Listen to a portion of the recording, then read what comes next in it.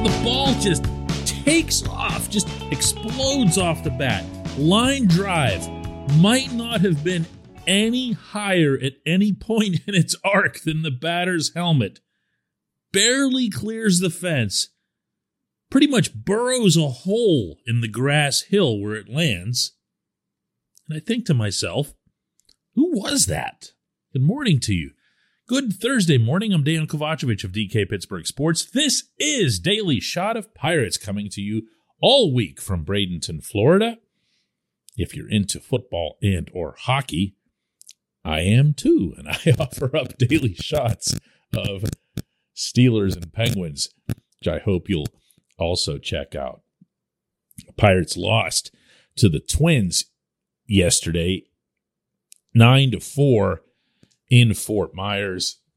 That game, like the one before it, like the one before that, and like the one before that, they don't mean anything, but they especially mean nothing when the opponent travels a long distance. Not because the travel is so grueling, but because those teams, the ones making the long trip, will never bring their good players because it's seen as something of a reward to not have to make the Fort Myers trip, which is 2 hours away from here, or vice versa, like when the Red Sox came to Bradenton the day before and the Pirates pasted them.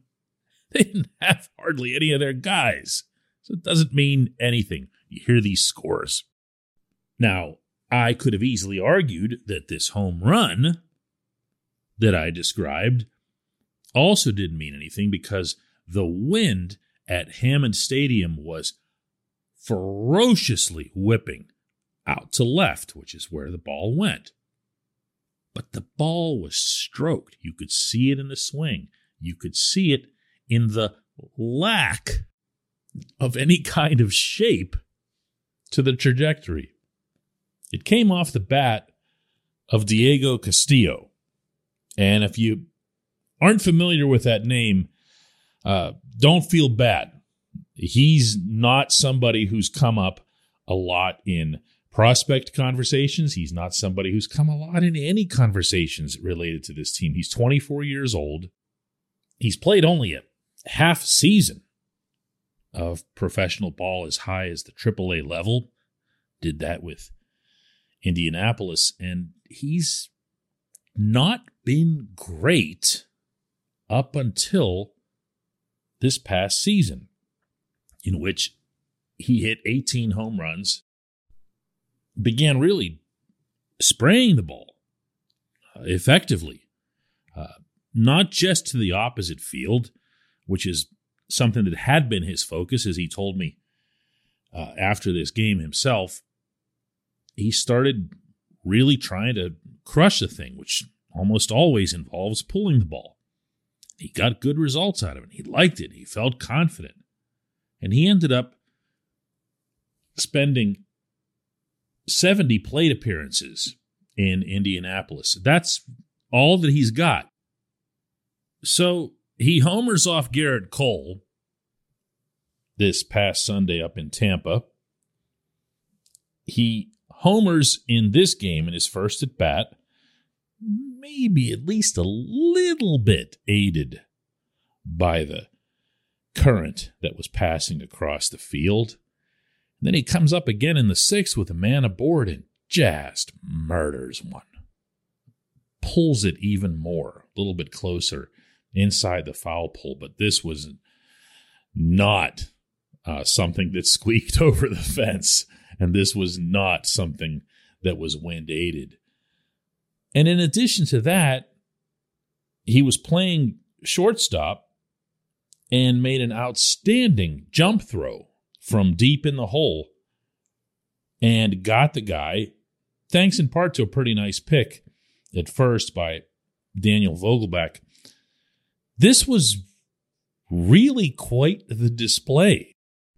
And given the complete lack of composition to this team's bench, I'm having a hard time imagining how you wouldn't take a player like this north to St. Louis.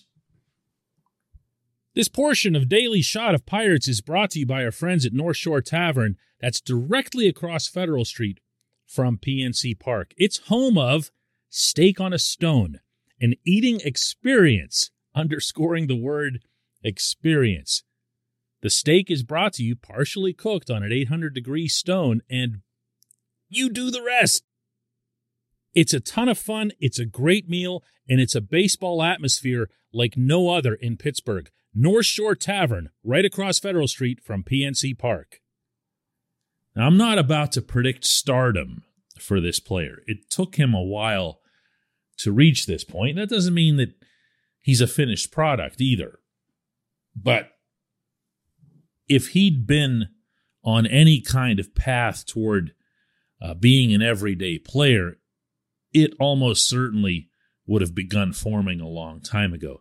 However, just getting to the majors is a pretty nice thing. Once you get to the majors, you're free to make any kind of impression that you want at any position. And on top of all that, when it comes to bench players, you want them to have some kind of combination of ability, but also patience and professionalism and happy to be here kind of feel to it. And if you want a snippet of what this individual's personality is like, listen to some of the conversation he and I had after the game. How confident do you feel right now?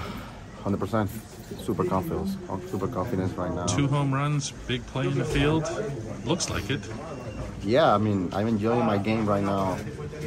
I mean, having fun all day here.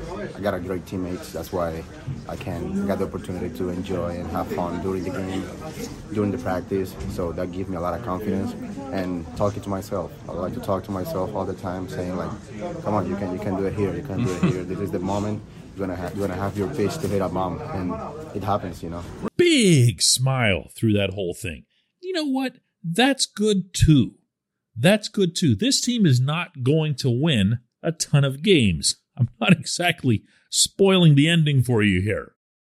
And if the starting pitching doesn't look a whole lot better in the very, very near-term future, it could get pretty ugly pretty fast. So get yourself a young guy who can make some plays, who can smile, who can enjoy it, and maybe become something a little bit more. Again, you don't want to put a cap on him.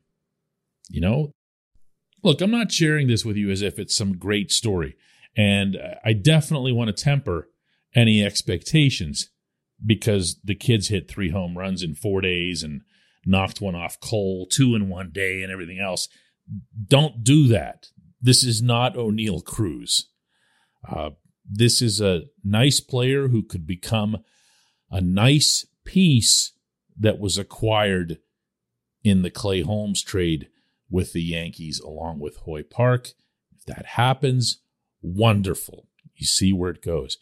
The more of these types of situations that unfold positively for the Pirates down here, and then, of course, into the season, the stronger they become as an organization. Whether they have room for them on the field or whether they use them as trade chips or whatever it is, they become stronger with every single asset that matures. When we come back, just one question.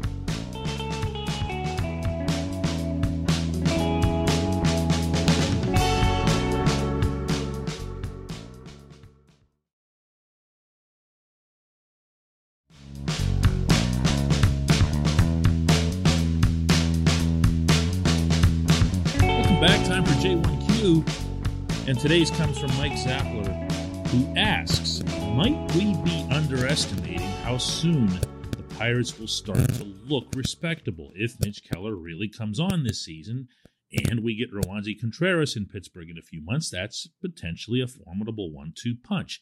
Plus, O'Neal Cruz should be here in June. Add to the mix a healthy Ke'Bryan Hayes and improved Cole Tucker, Diego Castillo, Yoshi Tetsugo showing some power, maybe Travis Swaggerty coming on the scene, David Bednar as the closer. You could imagine a scenario where the team really starts to gel as the season progresses. Am I crazy?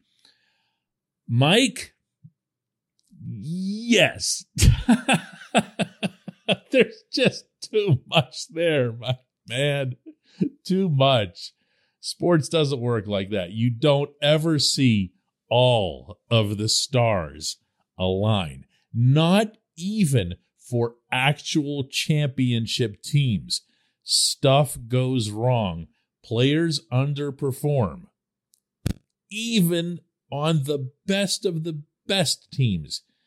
What you will almost never see is a scenario where a team is known to be not nearly talented enough, not nearly experienced enough, not nearly deep enough, and every single woulda, coulda, shoulda takes care of it. It just doesn't happen.